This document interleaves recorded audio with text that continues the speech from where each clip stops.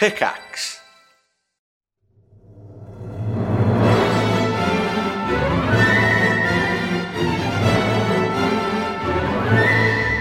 Hello, everybody, and welcome back to the Triforce podcast with me, Lewis, and Period Flax. Hello. And Sips. Hi. We've been away a little bit and around a bit. So Yeah, it's weird to be back, actually. God, we haven't spoken. None of us have talked for weeks now, right? It's been weeks. Yeah. Well, you went to BlizzCon. I did, How yeah. was that, Sips? Did you have a nice time? Yeah, it was good. I think it was probably the best one I've been to, actually. I really enjoyed it. I think, announcement-wise, it was fairly exciting. Like, the announcements were pretty good, I guess. But, I don't know. I've been enough times now where I know what to do and what not to do. And, it's good to meet up with people that I only see, once a year at BlizzCon. And, yeah, it was awesome. It was really, really good. I really enjoyed myself. Who did you go with? Was it just you and Shin? Yeah, just Shin. Shin was over there already because he went to TwitchCon with Barry. They got to meet all of their streaming heroes, and that was nice. And then Shin just stayed on after and then met me there, and I flew in. We met up, and we hung out all weekend, went to BlizzCon, and then we went home. It was really good. Man. So what was your highlight? My highlight was probably the opening ceremony. We didn't watch it in the main hall this year. We went because they split the Hearthstone had its own hall. There was the main hall, and then Overwatch had the big arena. You know where they normally have the StarCraft 2 stuff. Yeah. So that big arena was an Overwatch arena, and so what they did is the announcements. Every game had an announcement except for Diablo, but so all the big announcements for each game were done in their separate areas. So the Hearthstone announcement was done live down in the Hearthstone area, but you could watch the whole opening ceremony down there. Right. But then the segment about the game was done live down there. So we went down to the Hearthstone thing and watched the whole opening ceremony from down there. And then when the actual Hearthstone expansion was announced, Ben Brode came out on the stage and it was all live and stuff. And did you see the new expansion? Did you watch the vanilla thing? The fact it's going to be vanilla? That thing? No. For Hearthstone, there's a new expansion coming out next month, and the style they did it in was like an old school dungeon crawler. They're introducing this single player roguelike mode sort of thing. So the whole presentation was done do you choose left or right? Do you want to go down do you want to go in the door that says, certain death on it? Or do you want to go down the tunnel that's basked in flames or whatever? And then, the audience, he put it to the audience to pick, and everybody just picked the obvious treacherous ones or whatever, but the whole interaction was amazing. Everybody was screaming and going nuts and stuff, and it was really good. It was really well done, and it was just really fucking funny and stuff, and that was good. It was really, really good. It was a good weekend. I enjoyed it immensely. Yeah, I liked because it. I sort of didn't really feel like going after last time. I felt like BlizzCon was a bit of an Overwatch-centric event, it felt like, and they had become... Yeah. That was, a lot of new people had come into Blizzard, and there was sort of a bunch of the old guard, sure, but kind of mostly new Overwatch players. And I'm not a big Overwatch player. I know a lot of people are, and they're very into their Overwatch. But it definitely is divisive. I think people don't necessarily play all Blizzard games. They either only play Overwatch, or they only play Hearthstone, or they only play WoW. Yeah. And I think that WoW is one of those games which if you play WoW, you don't play other games, it feels like. Yeah. Although Duncan's been playing Destiny 2 lately because it was on the Blizzard launcher, and yeah, I tell you what, that was a marketing masterstroke. Was nuts. Is it a Blizzard game? It's an Activision game. Activision. Yeah. So and Blizzard, Blizzard aren't really. I don't think Blizzard. Did Blizzard buy back their shares from? Oh, they brought back their shares. Blizzard Activision brought back their shares from Vivendi. I think they were owned by Vivendi, but I think they are still combined with Activision. Yeah, they I can't are. remember. We might have to Google that. But yeah, well, so Activision acquired Vivendi, and through Vivendi acquired Blizzard. But Blizzard, like you said, I think Blizzard own all their shares, so they're under the Activision umbrella. But Blizzard still have just do what they like. They don't line into Activision. They don't have to do anything they don't want to do, sort of thing. I think that's how it works. Yeah. So, people are saying good things about Destiny 2. Yeah, I bought it. I wasn't going to. The night it released, I was playing Hearthstone. I looked at my friends list, and everybody's playing Destiny 2. I was like, oh, well, maybe I'll pick it up and try it out. Because, if everybody's playing it, it must be good. And then, sure enough, it was pretty good. Like, I don't know, like, if I'll play a ton of it, but it's nice. It feels good to play. The gameplay's pretty nice. Like, it's, visually, like, very nice. I think it gets a bit grindy near the end of the game, which might be off-putting to some people, but me, I like a grind, so I don't understand what type of game it is, though. Like a grind, what do you mean? Is it like is it an MMO or a shooter? It's an MMO. It's kind of like an MMO. It's like there's spots in the world where you stage like the town, if you like, sort of thing, where there's like vendors and stuff, and that is. You see a lot of people like in those areas, but then you sort of filter off from those areas into instances that you can either go into with teams or you can just go into by yourself. And sometimes you go into them by yourself and you bump into other people. Duncan said you could. Well, what he said to me was you can complete the game in 6 hours, and I didn't really understand what that meant. Well, you can level cap. The level cap is 20. So like you go through, you shoot things, you get XP, you loot stuff. There's better guns and better armor and stuff, and like cosmetic stuff.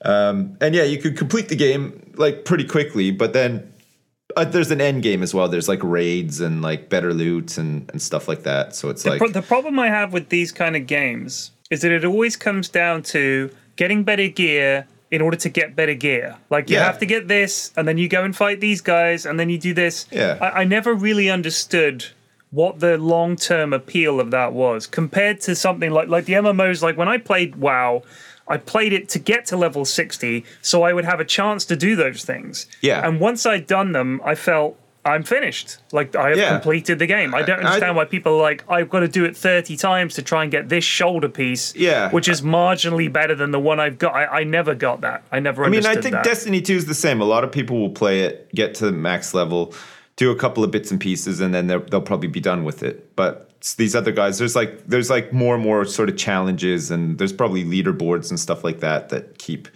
people like plugged into it and playing, I think it's Eve, I got it. Eve, I understood. Because there was no end game. The end game is we conquer the galaxy, and you're never going to do that. But it's because you're fighting other players, you get animosity building up between corps, and you're like, man, we've got to beat these guys. And that is the long-term draw. I don't think anyone ever plans this, right? We're humans, and it's a bit like taking drugs, right? You ask people why they take drugs, and it's just like, I do it because it feels good, because I like it. I don't know, I can't explain it. I just like it.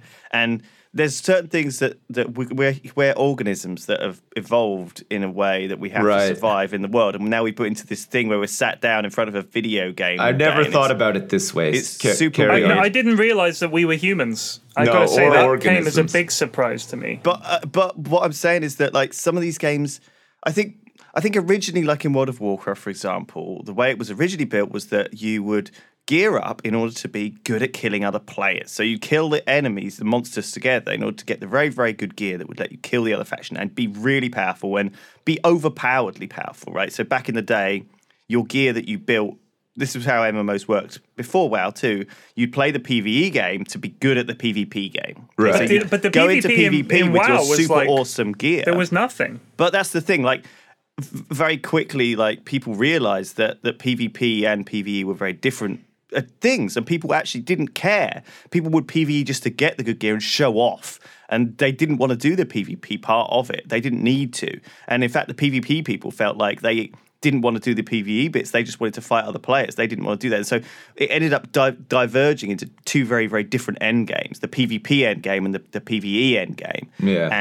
And that it's just an evolutionary thing of the game has evolved, and to scratch the itches that we want, like any game, any book, any story, you get to the end of it. What's the point? You've read a load of words. But it's not about getting to somewhere. It's about the journey. It's about having a nice. That's it. Yeah. World of Warcraft, especially, like Flax, you were saying you wanted to get to level 60. Everybody does want to get to level 60. That's the point. The point of the game is to get there. I guess you're not it's a fun done. thing to do. But depending on the guild that you're in, and that was the thing for us, we were in a good guild with a lot of people that we liked hanging out with. So even though we got to level 60, there was always something else to do, and some of it was not like achievable instantly, but you wanted to hang out with the people in your guild, and you would just log in every day. And sometimes I would log in and just literally run around Stormwind and just chat to people in guild and not do anything. You know what I mean? Like it was like it was just like a visually nice to look at chat room, basically. At the same time, this game has a subscription fee. It wants you to come back. It wants you to keep playing. There's not an end. There's built in to be not an end. It's like if a movie has a cliffhanger at the end to set up the second movie, because they want you to come back and pay to see that one to find out what happens. Yeah. Or it's TV series doesn't end because they know they're coming back and they want to get people watching the next series. They want to get funding for it. So they deliberately don't end. They keep dragging out this thing to string people along because that's how they make money and they're profit making. And it doesn't matter as if you're enjoying the experience, but I think that sometimes people don't realize that this is what's happening, and so they get sucked in to this thing. They get trapped in the games. Like too many people, I think, play games too much, and the point that they don't enjoy it anymore, and it feels like a chore. Yeah. And so you have to be hyper aware of that with games these days, especially when there's loot boxes and things like this. You have to be kind of you have to be careful not to be sucked into one of those people who spends an insane amount of money on a free game. Sure, but and doesn't really get anything out of it. Because it's not. It's as time good. and place though too. Like we're older now. We're like, like back when I used to play WoW, I was in my early 20s. Like I had a job and stuff, and I didn't have any other responsibilities other than that. So I had a lot of spare time, and that's how I chose to spend my spare time. Now that I have a lot less spare time, I don't spend my time doing that. Like I'm just saying that there's other things to do. I think that, for example, with something like Wolfenstein, right, or Doom, those games they keep bringing out DLC every year or new expansions or new versions of them. But at least when you play Wolfenstein 2, which is really good, by the way. It's over in the 12 hours that you play it. Yeah. It's over in the 12 hours, and then you can move on and do something. And that experience is codified and cut down, and it's like, bam. I think it's more like having a movie, going to see a movie that's going to be over, and there might be a sequel. Yeah. Compared to watching an ongoing TV show. Playing WoW is like watching 12 solid seasons of The Sopranos and enjoying like them all sort of thing, but it's a much bigger investment. And then I was going to say EastEnders, but EastEnders, that's it. Yeah, EastEnders, you're right, never ends. But there's so many little addictive hooks that keep you in and hook you in, and kind of in a way, like for me, diminish the experience slightly by nature of giving you that addictive quality. I don't know. That's my personal feeling on that. Anyway, these games are very addictive. Beware of them. But but on the flip side of that, something like Diablo, which is meant to be just as addictive, doesn't have enough of those hooks to keep people playing it. Like that's because it's not greatly well designed, though. I think that if it were more aggressively designed, it would be very effective. And I think that we will. I feel like with games, we've talked about this before a little bit, but I see it as a thing which.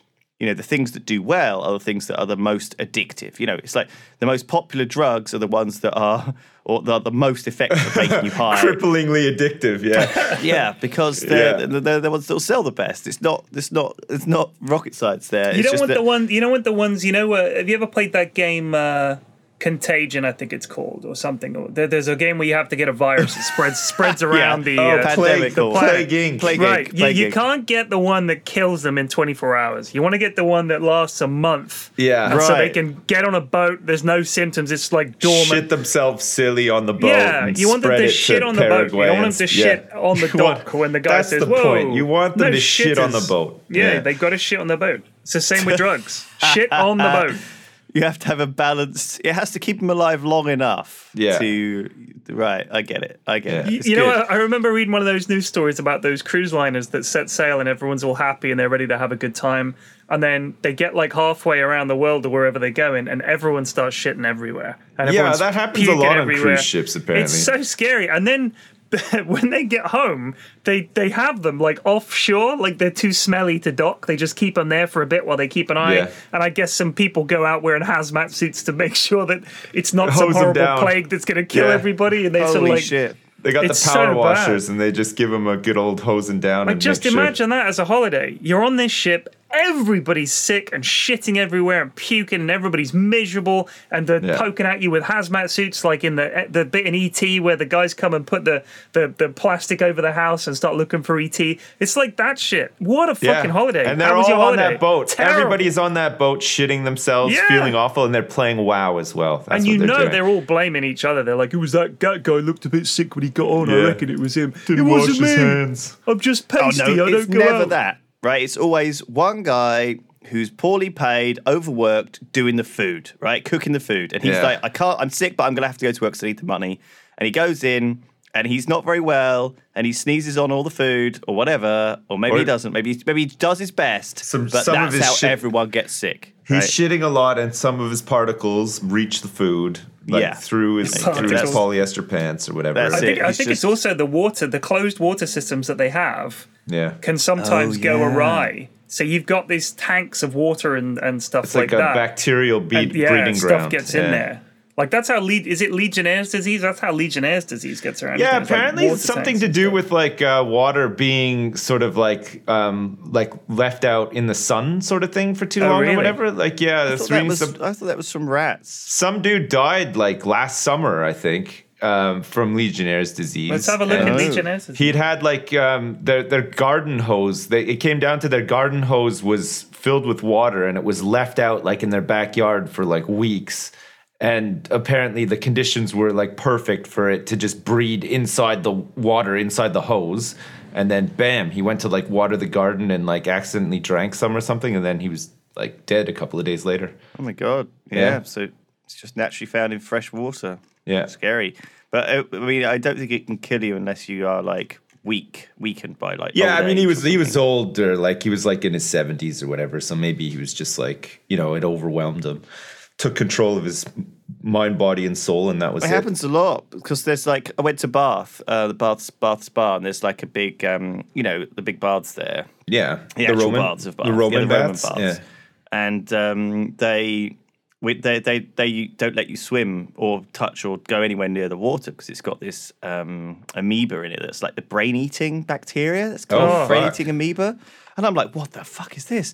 But it's like a real thing. The brain-eating amoeba like gets into called Naegleria fowleri. It's called Right, and it gets into like sauces. And once it's contaminated like a sauce, that's it. It's unremovable, right? So they can't get it out of this thermal baths in Bath. It's there forever. What a now. shame. So nobody can enjoy like a nice fucking soak, a warm soak. Well, they could, but they wouldn't remember it in 6 months' time. Is the problem? No, after their brain would have been and eaten. stuff.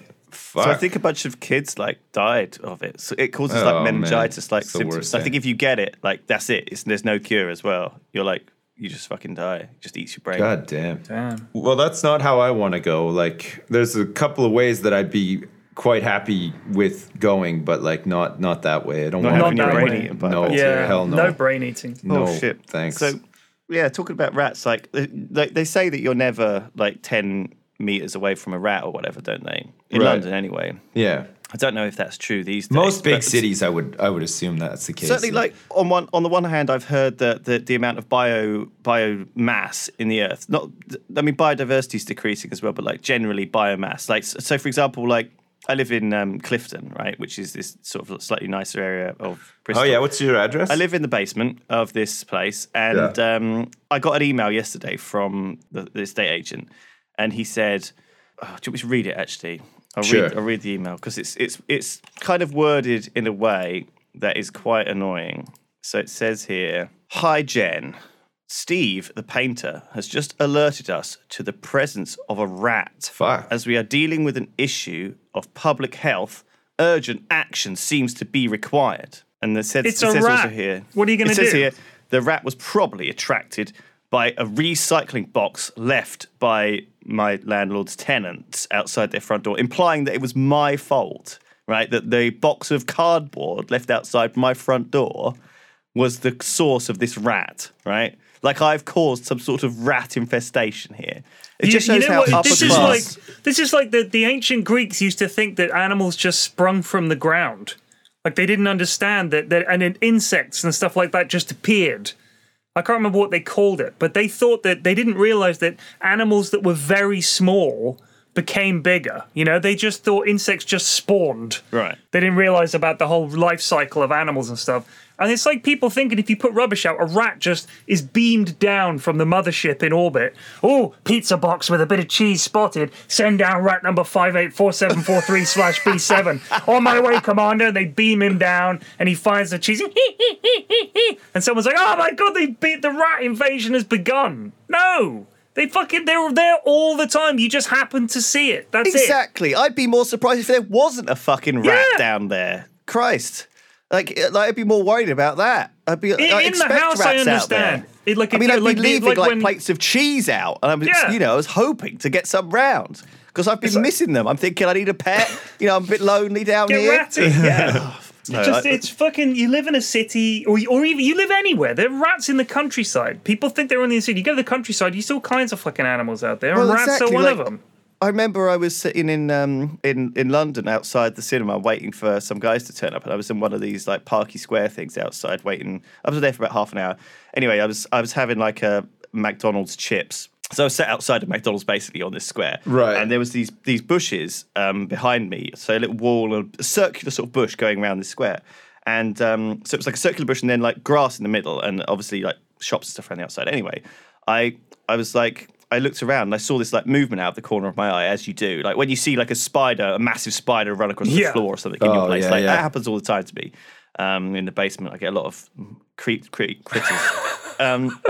Anyway, I looked around, I caught this thing, and it was like a whole family of mice. It was like daddy mice, mummy mouse, and like 3 little mice, like just running round this like circle and like nibbling on all the bits of obviously McDonald's rubbish and stuff that people leave in there. And I wasn't freaked out by it. I was like, oh my God, that's so adorable and so nice, like to see like animals actually, in the wild. It was cute. It was nice. I don't know. They might have been rats actually rather than mice. But anyway, they looked They're just living their fucking lives, man. They'd obviously They're just trying to get on. They don't understand why food is wrapped up in paper and stuff. They eat all the discarded bits of McDonald's burgers and stuff. You know what? That disturbs me about modern life is that, especially, you get a lot of people. Like, I consider myself someone who's concerned about the environment. I don't want to die in a flaming ball of misery and pollution and everything like that. No. I was surprised. Even Michael Gove, arch arsehole of the universe, right? Michael Gove is in The Guardian today saying, we've got to do something about the bees.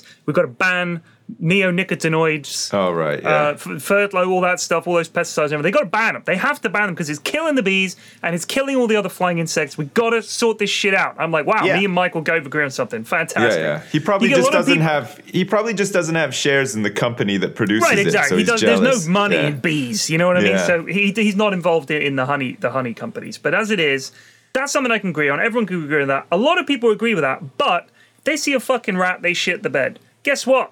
That fucking rat and his family has probably been living in that area for generations. Absolutely. Just living their fucking life. They do a job. If you ever see bits of food in the street, you don't. You know why? Because Ratty McRattison and all his little ratty buddies take care of that shit. You think the street sweepers are out night and day hoovering up all the garbage? No. Rat friends. Trust me, they have a lot of friends as well in high places, literally, because the rats of the sky, seagulls, are also helping them clear the streets of just about anything. They'll literally fucking eat anything. They will.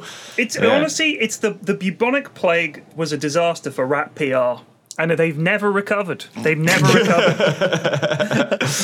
I mean, I think that they're pretty cool rats. Like, I'm sure they spread disease. Man, I don't think that they're cool. Actually, do you know who else spreads disease? Human fucking beings, and we still let them walk around, don't we? Yeah, they do it all the time. They go on a cruise ship and they spread their diseases to each other, and they're shitting on a boat. Yeah. Fucking constantly. I just hate the double standards. People are all, I've got to save the polar bears, and they're like, there's a rat. No, they're your friends too. They deserve life. We just happen to build a city where they would have otherwise been living. You got to get along. Along, man. Come on. You got to get along. They're hard-wearing rats, right? They can live in like really atrocious conditions, and they'd be able to survive long past humans like becoming extinct. Oh yeah, they'd fucking love it if we became extinct. Honestly, well I don't know if they would. Not now. They're spoiled now because they get all of our. That's true. They get all of our scraps and our poops. But they'd love it for a while, and then they'd be like, you know what? They would, It was fucking good when those idiots were around chucking McDonald's French fries in a now, park. now they don't have anyone chucking McDonald's stuff on the ground, so they evolve. They got to eat berries and stuff. They got to go back to basics. They got to go back to nature. Did you guys watch Blue Planet 2? Have you watched that show?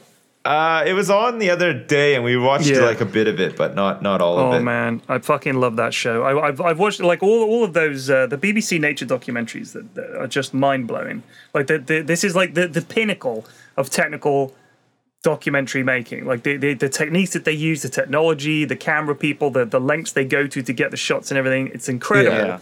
But it's all the little facts that Attenborough chucks in that you think, what? It's like he'll chuck like 3 mind-blowing facts at you in the space of like 2 minutes. Like in the last week's episode, they're deep under the Arctic ice, right? So there's like not the Arctic ice, but they go down the side of this iceberg and they're like a kilometer down, and they land in this mud, and he says this mud, which is made up of the snow that rains from above, of tiny particulate matter of organic stuff, lands here and forms in some places a bed of mud up to a mile thick. You're like, a mile thick of just organic sludge that's just there. And then he says, and this organic sludge covers around 90% of the planet. You're like, what the fuck? Like 90%? And then he's like, he hits you with another fact. He's like, here at this underground coral thing in the sea, I can't remember what he called it, but it's that. It's a coral thing.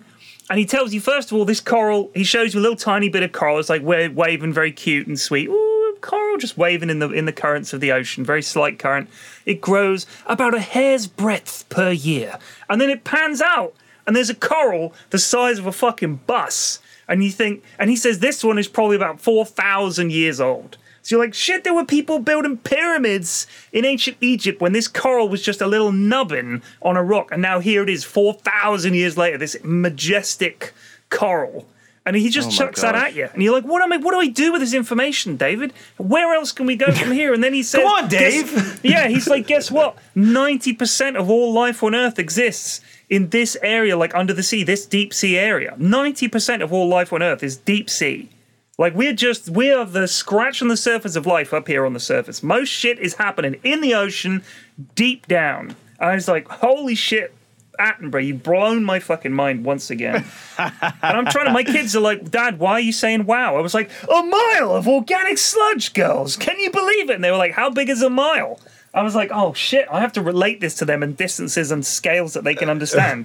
You know like how far school is from your house? Yeah, imagine that times like 50. I'm like, wow. Oh man. And they're like, how big is that? I'm like, yeah, all right, this is tough. So that is amazing. It's hard to explain, but yeah, they don't quite get it. The little fish, they love to have sex with the coral. Right, changing the channel, girls. Let's watch something else. Into the coral, and for every one of them that has sex with the coral, one of them must die. It's like, it suddenly goes very dark and sexual, doesn't it? Often.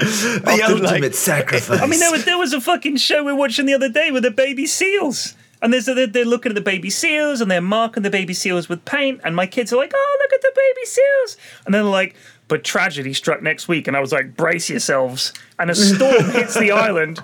And Mrs. F was like, girls, go in the kitchen. And the lady's like, some of these pictures may be distressing. We're like, run to the kitchen now. So they run to the kitchen. And there's all these shots of these dead baby seals who we'd been seeing like a week later. The seals are like, their little brains are smashed on the rock. Like, oh, no. And they were like, yeah, this is nature, kids. And I was like, all right, girls, you can come back now. And like, I just don't want them to see that. What I mean? They give them a few years of innocence, for Christ's sake. Yeah. God damn but it. It's always like, that's the problem with these documentaries. Like, it always suddenly takes a dark turn, doesn't it? Because nature is pretty fucking cruel and brutal. They love to chuck that shit at you. I mean, that's... Yeah. So I've been watching The Apprentice, okay, on on BBC. Still going? It's Which still one? going. The UK one? The UK one, yeah, it's still going.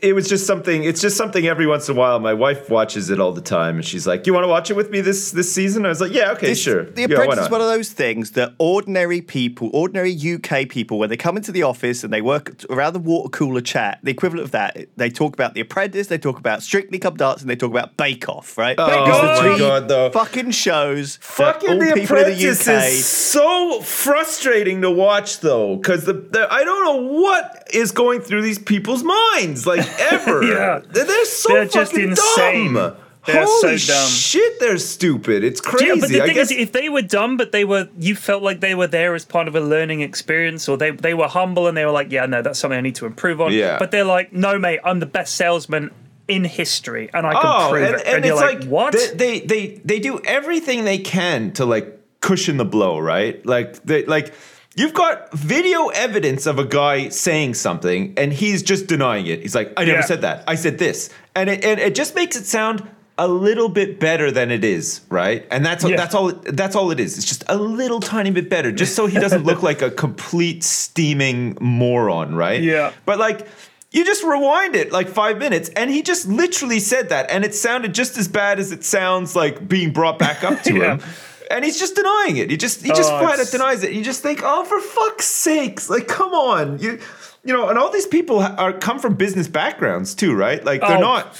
It's not just people pulled off the street who, you know, have never like run a business or anything. At least these people have like built a business or something, right? So you think that they'd have some experience. And I get that some of the tasks are like out of their comfort zone or to do with industries that maybe they know nothing about or whatever.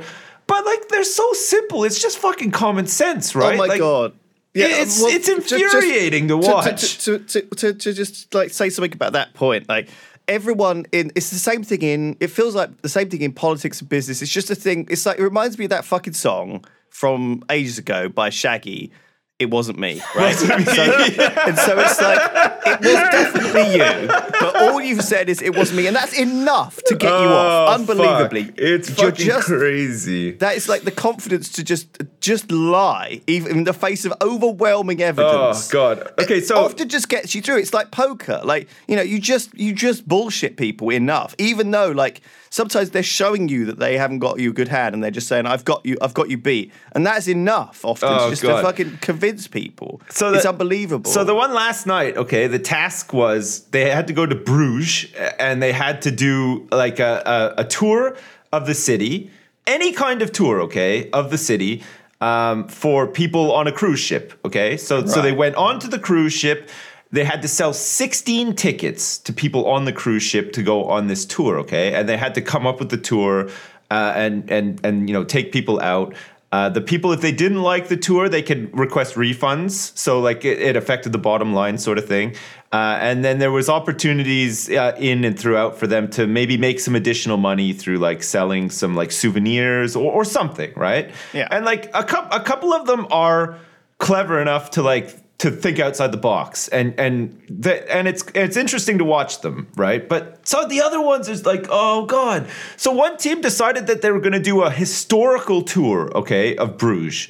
None of them know anything about the city, okay? So I don't know why this was the idea. And then they nominated one person to become like the expert to know like about some of the sites that they were going to go to.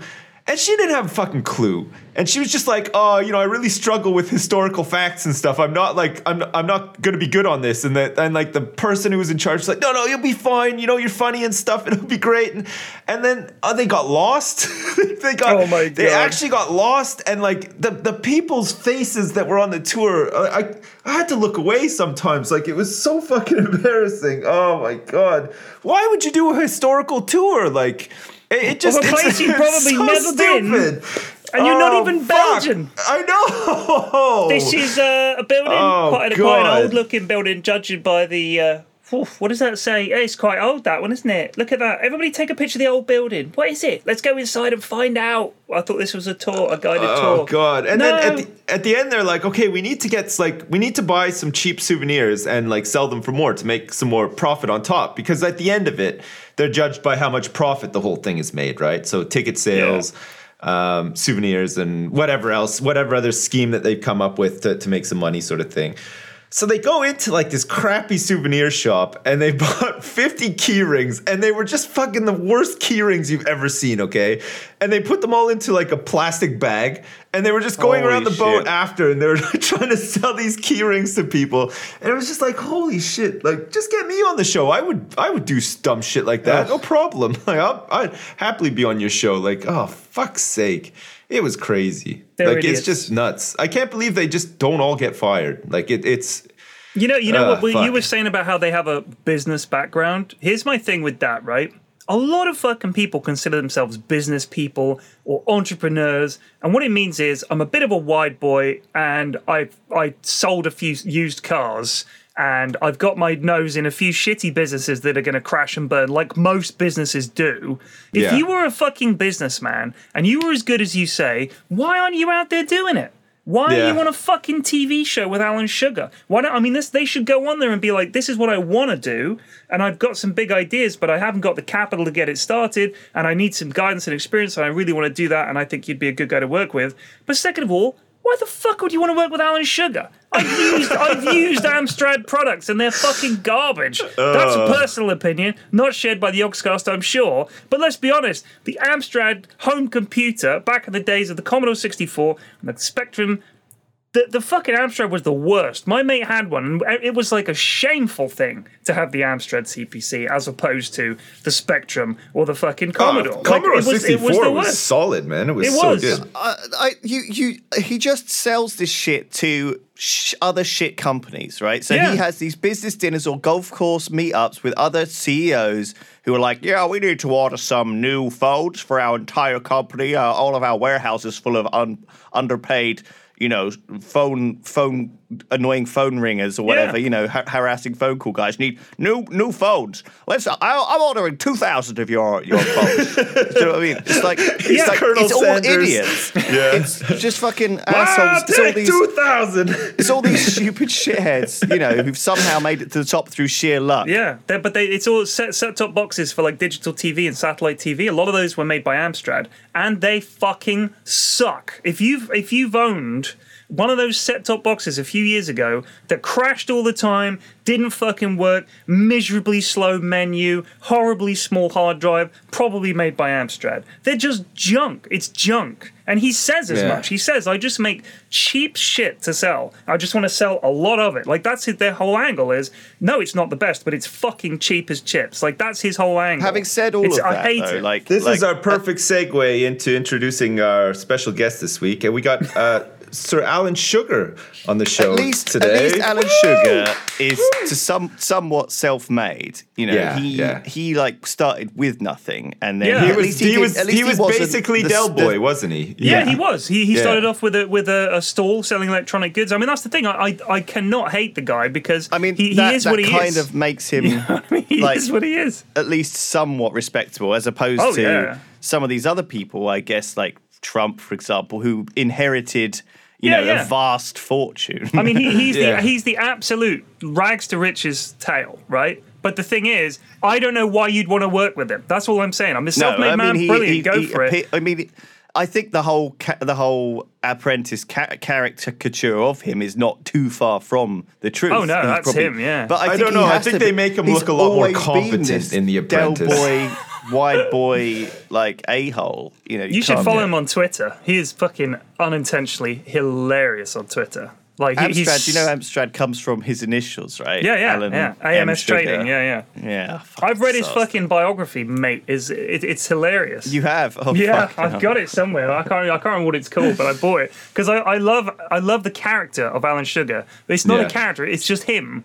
But he's one of those guys. The problem with people who've done that self-made, I had nothing and now I am, is they never stop fucking telling you about it. Like, they're fucking obsessed with how successful they are and how fucking great they are, and you should suck their dick because they started with a stall selling CDs and now they're making £1 billion a year doing it. It's like, yeah, all right, mate, we get it. You're a successful businessman. You're still an arsehole. I don't care. Being an arsehole's got me where I am today, lads. You know what I mean? And when I'm driving around in my fucking Mercedes-Benz, you can think I'm an arsehole. You're like, that's Alan Sugar.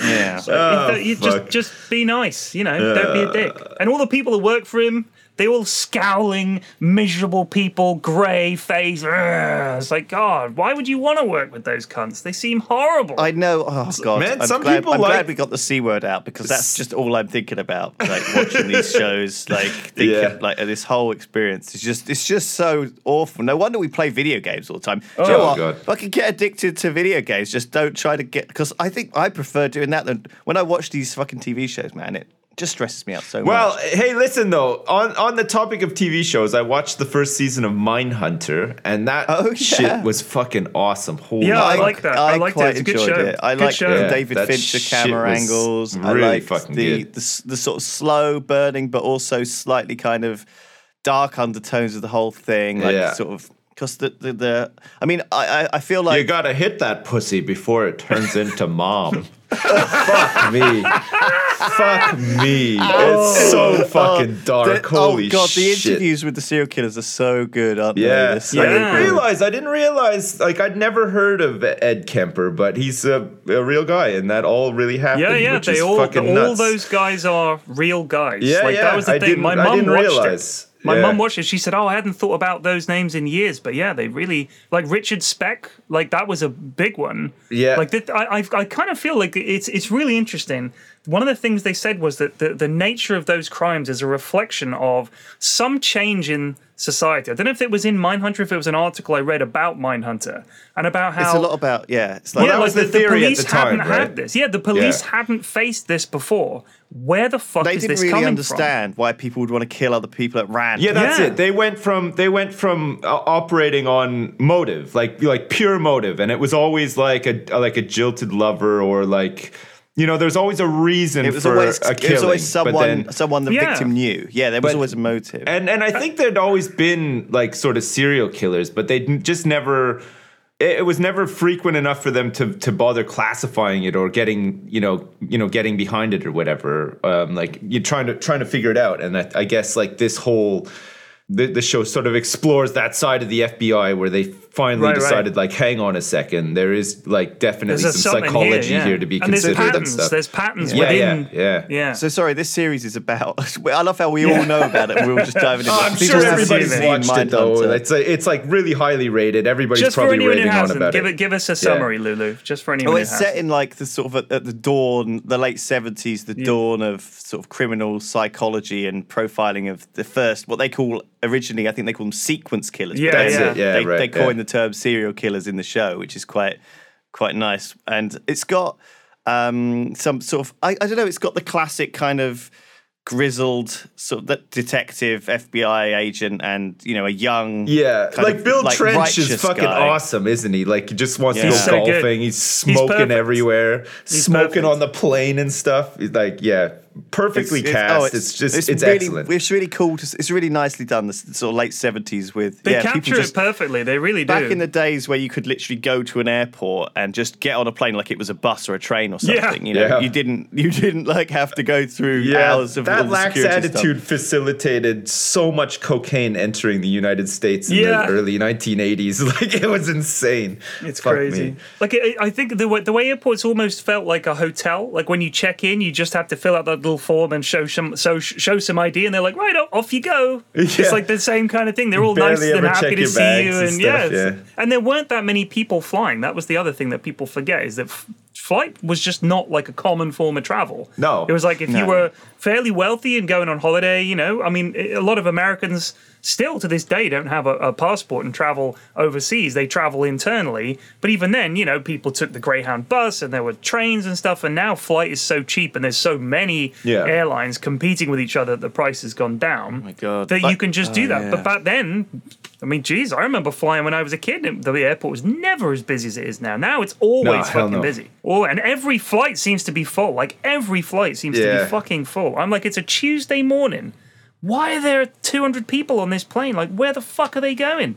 I know where I'm going. Where the fuck are they going? I'm the only one that matters here. Fuck. It's just get like off when my I'm plane. driving. I'm driving. It's like 10 o'clock on a Sunday morning, and the roads are full. I'm like, where the fuck are you all going? Well, this is That is such exactly a dad what thing, it's like. though. I constantly I know. think that as well. There's so many people Go in the world. fucking home. P-Flex. I have to be here. You don't. Yeah, what fucking the fuck go are you home. doing? Yeah. That's my first thought. It's incredibly selfish, but I'm literally like, where the fuck what are all these assholes doing on the fucking road? Go home. Jesus. Yeah. Got to send out a memo to everybody that you're going to be using the road so that they can clear the way. I would love to have that power.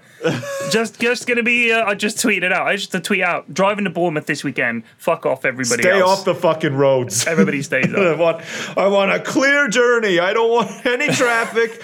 I don't want to get stuck. I just want to go. Well, I'm driving to Bristol on Monday. But it's not going to be nice. till the evening. Right, so I'm going to be driving down like 8 o'clock or something like that. So I'll get down there pretty late because I got to wait for Mrs. F to get home, and then I load up the car and everything, and off I go. So that should be great because sometimes driving to Bristol is wank, like it's just busy. But what I used to do when Babby Flax was a tiny babby, and we were having the loft redone, so we'd have somewhere to put her. The house was completely torn apart by the work that was being done, and Mrs. F was on maternity leave, so she took tiny Babby Flax and lived down in Bournemouth for like 3 or 4 months or something like that. And I stayed up here working. I think it was like 3 months. So I stayed up here living in like the building site of our house.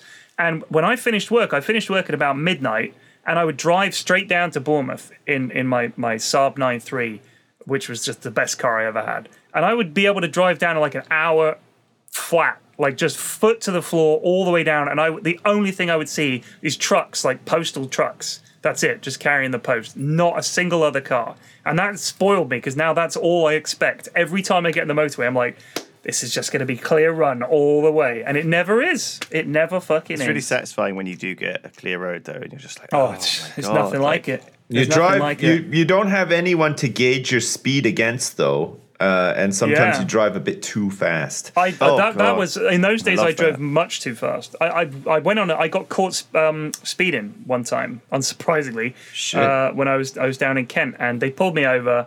And I was driving along at like 40 because I thought it was like country roads, but I was still in the town by like half a mile. The speed limit stayed because there were houses behind this big row of hedges. You couldn't see the houses because of the hedges.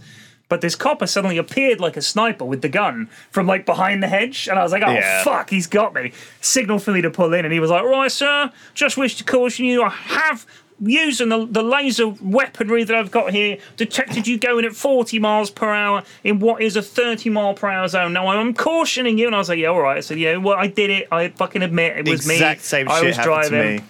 And they made me go on a course. Oh, did they? They said you can either have 3 points on your license and a fine, or you can pay to go on an anti-speeding course. And I was like, well, fucking go on the course then. So I had to go. It was like a full 3 or 4 day course in Ealing. And Mrs. F had to take the week off work because it was right in the middle of the day. Oh, God. So she took a week off. I had to go to this course. It was a pain in the ass to get to. And you have to sit there in this classroom for like 2 hours, like for 3 or 4 days a week. And they lecture you about how shitty a human being you are for speeding and everything like that. Well, but the thing is, the guy was 9 really good. points on her license, Wow. and she had to go on a course. She was like almost, because if you get 12, then you're fucking you lose it. But here's the thing, Lewis. That's What? interesting. Your mum getting caught speeding, because we were in there and the instructor made some really, really interesting statements. And in a David Attenborough style, I shall now blow all of your minds. I shall now blow all of your minds, okay? Number one, the average age of the people in that room was like older than me. There was a lot of old dudes in there and some older ladies in there, and like I was one of the youngest people in there. Were they all road ragers? With speeding. They're all. You think it's going to be all like people who are sort of sallow-faced, smoking, like kind Right. of, but it's Little not. It's like kids. your mum. It's literally exactly right. Little old ladies. You think would be like not tearing around the place. Exactly. But no. They're the ones. reckless. It's those older guys, especially, doing the fucking drink driving. Oh, I've been doing it my whole life and it's no problem. My dad used to do it, and like no problem. We'd go to the bar and I'd say, "How are we getting back?" He's like, "I'm just going to drive." I was like, "You've had like 4 beers." He was like, "Everybody does it around here." It's like, what else are we going to do? Get a cab? And they were like, laughing. I was like, please, yes, let's do that. but that's how they are. Like the older guys are like, I'll speed if I want. I'll drink drive if I want. Who the fuck are you to tell me? But he said the safest drivers we've got are young people. Like young people, 17 to 24, 25, are much, much safer statistically than older drivers with all these fucking years of experience, which I thought was really interesting. Well, it's like a complacency thing, I guess. No, I think it's just a change in attitude. Like our approach when we're teaching people how to drive now is a lot more about safety. But the new drivers are in a lot more accidents, though, right? No, I don't think so. That's why the insurance is so high. No, it's just right? it's because you've got all the no claims, right? So there aren't that many accidents, for one thing, right? The road traffic, our roads in the UK are the safest in Europe. Whoa. Right? And way safer than America. Literally every time I'm on a motorway in the UK, there's an accident that's like causing traffic delays. Have you I been always to thought America? it was like teen drivers were Yeah, like I was twice just as there. more. Twice as more likely to have I don't know. accidents. I don't know about accidents, but a lot of those would be things like inexperience at driving, but not necessarily speeding, not necessarily drink driving, but things like skidding, taking a corner faster than they should, not responding to stuff that's happening, like stuff like that. Those might be accidents caused by younger drivers, but a lot less of them are speeding. Hardly any of them are drink driving. And I just thought it was really interesting. Like he was literally saying, you are the fucking guys who've been caught speeding right here. He said, this is not an uncommon sample. It's almost all older people getting caught. It's not all these younger kids. They're not the ones driving like maniacs, which I thought was really interesting.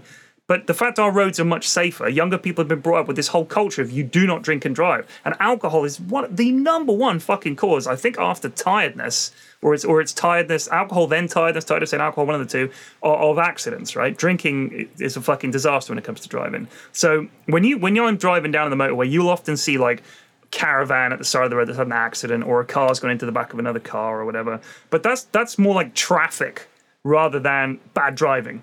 That's just fucking too many cars on the road, and everybody's just not paying attention. That's the problem. Whenever I go to the States, I see fucking, oh my God. One time we were driving to the airport, it was raining so bad, visibility was about 10 meters, all right? Just rain was that heavy. We're driving along, and my dad's laughing because he can't see. He's just like, the windscreen wipers are going full speed. We literally cannot see. He's just laughing because it's so ridiculous. And we come around this corner and the weather clears a tiny bit, and there's a fucking car on its hood, like upside down.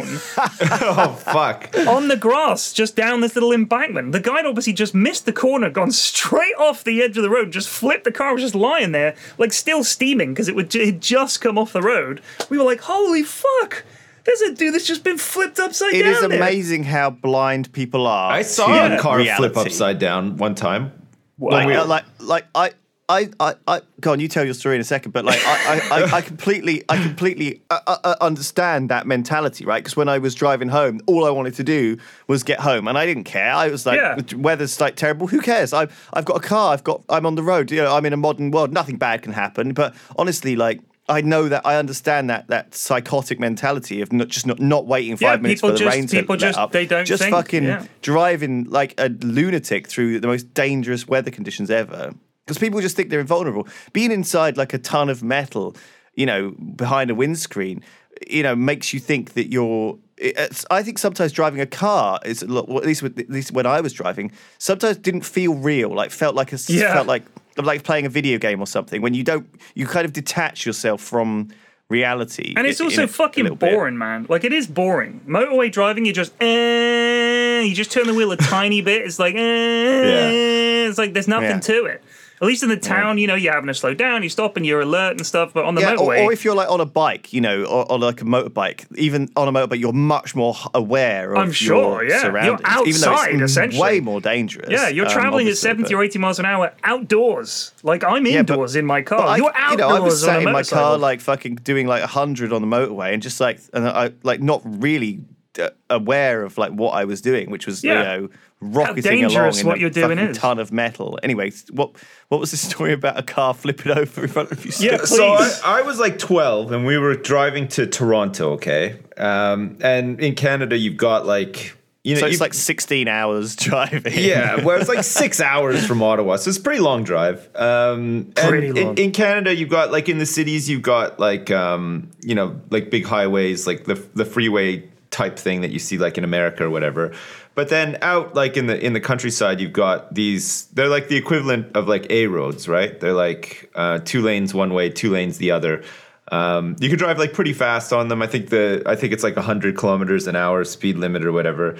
And you know, they're just meant for you to get like from city to city sort of thing, you know, like they sort of bypass like a lot of towns and stuff. So we were on like this road driving like fairly fast, and there was like 2 cars ahead of us, and then like the second car like ahead of like the one directly in front of us, was like this pickup truck.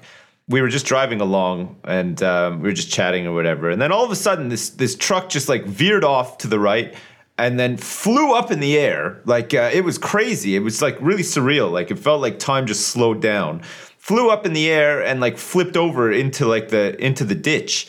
So we like stopped, and like this is before there were cell phones and stuff. Somebody had to go find a payphone to phone an ambulance and stuff. And we were waiting around like for the police to come so that we could say like what we saw or whatever.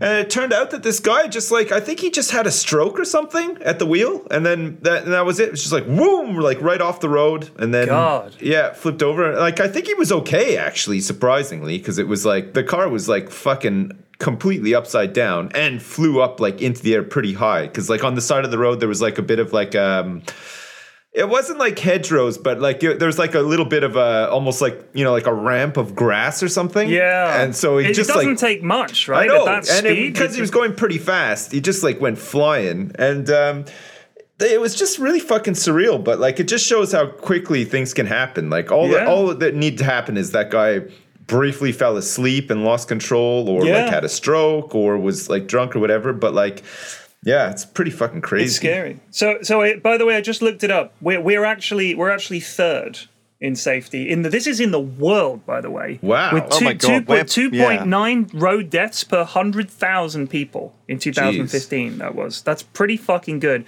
Now, beating us into I thought we were first. I thought we were first in Europe at least, but Sweden is marginally better than us with 2.8 deaths per 100,000 to our 2.9. So it's pretty fucking close. The number one safest place in the world to drive? The Federated States of Micronesia. So who fucking cares? Basically us. Where there are no cars. Yeah, literally. That one tractor killed 50 people last year. It was a disaster. Yeah. Oh, incidentally, by the way, I saw Jersey in the news this week. Oh, because Apple has like Don't. 250. How do people on Jersey feel about like the fact that Jersey is like a tax haven for Apple's $250 billion of cash just sat there? It's not new news. Panorama like sort of make it out to be like, oh, we've uncovered. I mean, literally, the industry over here has been built around this for like 50 years. Yeah. So it's not anything new. Like, there's obviously a lot of people with a lot of money squirreling it away here and in other tax havens. The thing is, the big repercussions of this, though, is that they're circulating and compiling like a blacklist of non-compliant tax havens. Okay, right. So, and Jersey's fairly confident that it's not going to be added to that because it is very regulated over here. They've got a lot of regulation. They've got a surprising amount of transparency as well. And in like the past few years, at least in the past, I think 5 years or so, the American government sort of requested access to records over here and in other jurisdictions as well, tax havens, so that they could see where American companies were squirreling away money and avoiding tax because they were having so many problems with it. So, like, I don't think it's as bad as they say that it is. I mean, there's obviously some moral lines there. Like, you know, there's a lot of money potentially not being put back into the tax system. But equally, you know, they're talking about guys like Lewis Hamilton, who was like, dodged like a $4 million tax bill on a private jet that he bought or whatever. But, you know, he's still paying tax. He hasn't avoided all tax. Like, he has to pay income tax at some point. He's going to have to pay some corporation tax at some point. Like, you know, not all of his companies are based in Jersey. Here's what I don't understand, right? I can't, if I'm an employee or even a self-employed like I am in this country, I cannot just say, hey, my business is located in the Cayman Islands. So anytime I get paid anything, you know, I'm working at McDonald's. Oh, yeah, please forward my check to my bank in the Cayman Islands. It's like, why should I not be able to benefit from that system as well? If everybody did it, it would be fair, but there'd be no tax paid. So the fact that these massive companies, I mean, Apple is, by the way, the richest company in the fucking world. Yeah. Still not enough. No. We have to hide all our money.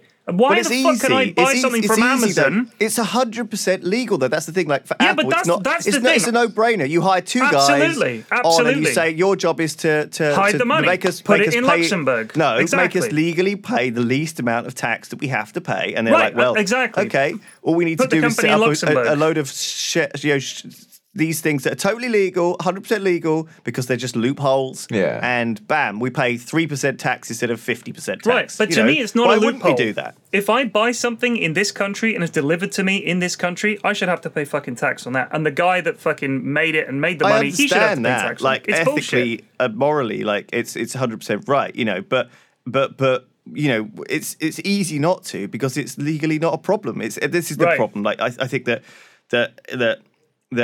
we're in a situation where the richer you are, the less tax you pay, right? Yeah, and it's always it's kind of bullshit, but it's a systemic problem. But the other argument is that rich people pay most of the tax in this country. They do, of course they do, because it's percentage based. So exactly.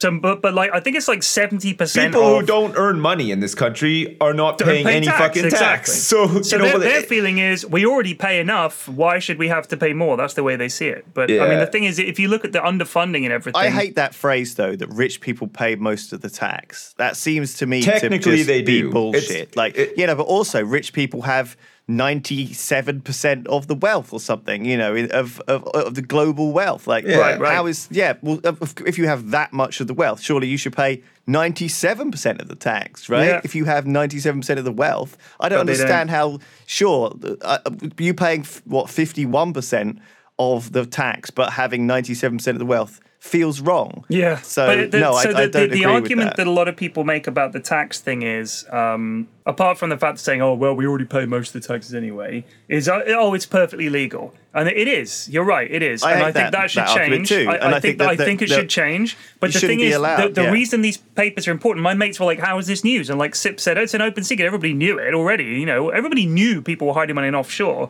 But now that we can name them and actually point to them and say, it's that guy, that's pressure. It does put pressure on people. And eventually, as names start to come out, we can actually really examine this. And once it becomes a fixed thing in people's minds that these people, that guy over there is actually doing this, this is how much he hid, maybe something will be done about it. When it's just a nebulous idea that, we know, but what can we do? It's much harder to motivate people, I think. When it becomes like a PR thing, that's when they'll actually they panic, do something about it. Yeah, because they don't want to look bad. Like they know that it's not great, and then when people find out about it, it looks terrible, so they scramble to fix it, or they'll probably announce in a couple of weeks that they are fully compliant and that they paid this much tax and they rescued 20 baby seals from a sinking barge one time, and they'll do everything they can to sort of like gussy it up and make it look better than it is or whatever. But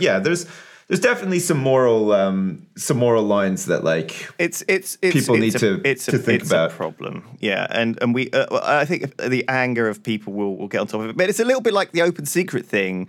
You need to just get that out in the open. Like look at Kevin Spacey. It was an open secret that he was gay in Hollywood and stuff, and I don't know, open secrets just have to be acknowledged, and then suddenly it spirals out of control. And that thing is so weird. The whole Kevin Spacey thing is bizarre. I don't even. There's so many questions for me, about the stuff that's coming out, and the fact that House of Cards is potentially axed now off the back. Oh, it of is axed. Stuff. No, it is. It's not it potentially. Is fully they axed. cancelled it. For fuck's sake! And there's a film that comes out in 6 weeks. And they've edited it so that his entire part in the movie has been replaced by another actor. Yeah, and I'm wondering if it's I think Christopher Plummer. So I'm wondering do you remember that episode of the Fallout Boy episode of The Simpsons where the editor says it's all right, we can do it all in post, and he cuts it all together, and there's a shot where he goes, I think they are creeping up on us, Fallout Boy, and it cuts to a shot of Milhouse just in a normal room sitting on a stool. He just goes, yes. Is that going to be what they're going to do with Kevin Spacey's role in the movie? Honestly, I don't know. I haven't read enough about it, so I don't know all the ins and outs. I don't know if he's a dangerous pedophile or what. But what I did read was that apparently he was at a massively cocaine and alcohol fueled party, and invited a 14-year-old boy to this party. Yeah. When I was 14, I was not going to cocaine parties, barely even alcohol parties either. You know what I mean? Like how did this 14-year-old get into the situation where he was being taken to this party? Well, so you're saying I don't know the details. If I was 14, I would love to be invited to this party. But you wouldn't want Kevin Spacey sexually assaulting you at that party, would you? I think is the problem. Well, I know, yeah, but was there? I mean, I don't know.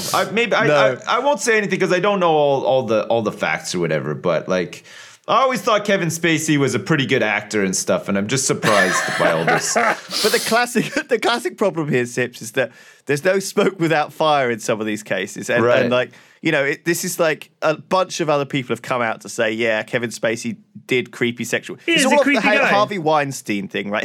Harvey Weinstein was this serial sexual predator, basically, and the classic what you expect to happen in Hollywood, right? Yeah. It's like, you know, you want to get a job in my film? How about you suck my dick? It's like literally that. I mean, it's not. Yeah, that's a thing, right? People like sleep their way to the top. It's such a stereotypical, horrible thing that's but it is a thing. Like there is a lot of desperation in Hollywood, right? Like you go to LA, like, and you meet people in LA, and you're like, "What do you do?" And they're like, "Oh, I'm an actor, but I'm bartending and stuff." And like, and I'm sure that these people do things that they wouldn't normally do to try to get parts and stuff like that. I think it's pretty well documented, actually, that this kind of shit happens. But is it right? That's the question. Is it right it's for not Harvey right. Weinstein to do that? It's not right, no. And there's a lot of these horrible predators out there. And the problem is that it's difficult to come out with it because if you're an actor and you want to get a job, you don't want to spend ages going to court or accusing some big named guy and get yourself blacklisted. You know, it's the whole culture, unfortunately, is one of silence, which means that, you know, it needs to be broken down and people need to be able to speak out about this stuff and not just falsely accuse people either of anything, because, you know, then it turns into some sort of witch hunt where, you know, it's like, oh, she's a witch, he's a witch, blah, blah, blah. It needs to be, it's really tricky, but it's tricky, yeah. The whole fucking the timing of it isn't mess. Ideal either, because some of it seems like, you know, some of this stuff happens like decades ago, and then finally somebody speaks out about it. And I guess maybe, you know, like I've never had to like endure the trauma of like sexual assault or anything. So maybe I always just think that, you know, if something bad happened to me, I would probably speak about it almost straight away. You know what I mean? Like if it was really bad, or like, you know, I mean, we think we would. I'm sure most people think that's what I'm saying. I think I would, but I'm not. But luckily, never been in that situation, so maybe I would like be ashamed. I think this stuff does stick with you for a long time and doesn't heal quickly. And I think that people are affected by these assaults and things for their whole lives. So we do need to like. It's such a difficult subject. Did you guys see, you know this Priti Patel, right? The cabinet minister, I think she was a foreign minister, right? Or minister for foreign development or something. Right. She goes out, she's done this thing that she shouldn't have done, where she had these meetings without revealing them. That, you know, essentially she was having meetings as a minister of the British government without telling the British government she was having these meetings. That's a problem. She's on her way back. She's going to be fired when she gets home because she's on holiday or something. She comes home. She's at the airport. There's fucking a billion press camped out there. And then they're all shouting, Priti Huddersfield have been fired. Click, click, click, click, click, click, click. She gets in a car and they're driving it straight to number 10 to get fired by Theresa May, no doubt. And the BBC has a fucking helicopter following her car down the motorway with live shots of a car on the motorway, as if we couldn't imagine a car being driven by a human being on the motorway to another place. We got to have live shots. We're going out live to our chopper in the sky over a motorway watching a car. It's fucking ridiculous. Yeah, it's so dumb. We are sounding like dads now with this political chat. 24 hours news is the worst. But so I agree. Bad. Like the problem, it's everything is very inflated. It's such a difficult topic too, and it's so easy to tar someone's name or these days, you know, everyone is keen to post accusations, you know, as news stories to and you know, but they're not keen to post retractions when it turns out that all John Ronson wrote a book up. about it, didn't he? John Ronson's book, So You've Been Publicly Shamed. That's very interesting, which is about exactly what you're talking about. So if people are interested in it, read that.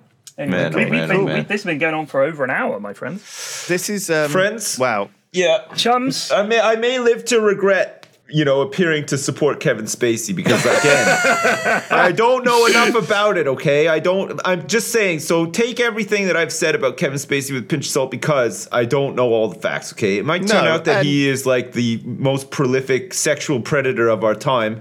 It's tough, and isn't it? I will definitely not support him if that's the case, okay? But because I'm we've just enjoyed saying, the films that he's been in. But also I'm very aware that there is a lot of like hoo-ha made of stuff, like especially relevant stuff, because all the Weinstein stuff has just happened and everything. It's relevant to that sort of thing, everybody's going to be on this like, sexual assaults in Hollywood sort of, thing now and everything. And I just like, I don't know, some of it feels witch hunty, but you know what? Again, I could be wrong, and let's catch the bad guys. Let's catch the bad guys and not tar all the regular folks. I think would be a nice thing. Yeah. Oh, by the way, one final thing. You guys you've watched Curb Your Enthusiasm, right? Yeah. Oh yeah. Right. You know Larry David's friend Jeff, his chubby friend Jeff, right? Uh-huh. That's his name. Is it His Jeff? manager, My mum thought that was Harvey Weinstein. She was Nice. like, "Oh, he was so good in that Curb Your Enthusiasm." I was like, which episode of that was he in? She was like, he's his friend. He's in it all the time. I was like, no, man, that's like a completely different guy. It was so funny. She's like, I can't watch that show now knowing that. I was like, it's not him. Oh, fuck. Unbelievable. God, That is actually really funny. Well, on that bombshell. Yeah. Peace out, everybody. Thanks for listening. We'll be back next week for some more. Until then, stay safe, stay frosty, go fuck yourselves, and good night. And don't drink and drive. And don't flip your car on the highway either. Fuck. Right. We love you. Bye. Bye. Goodbye.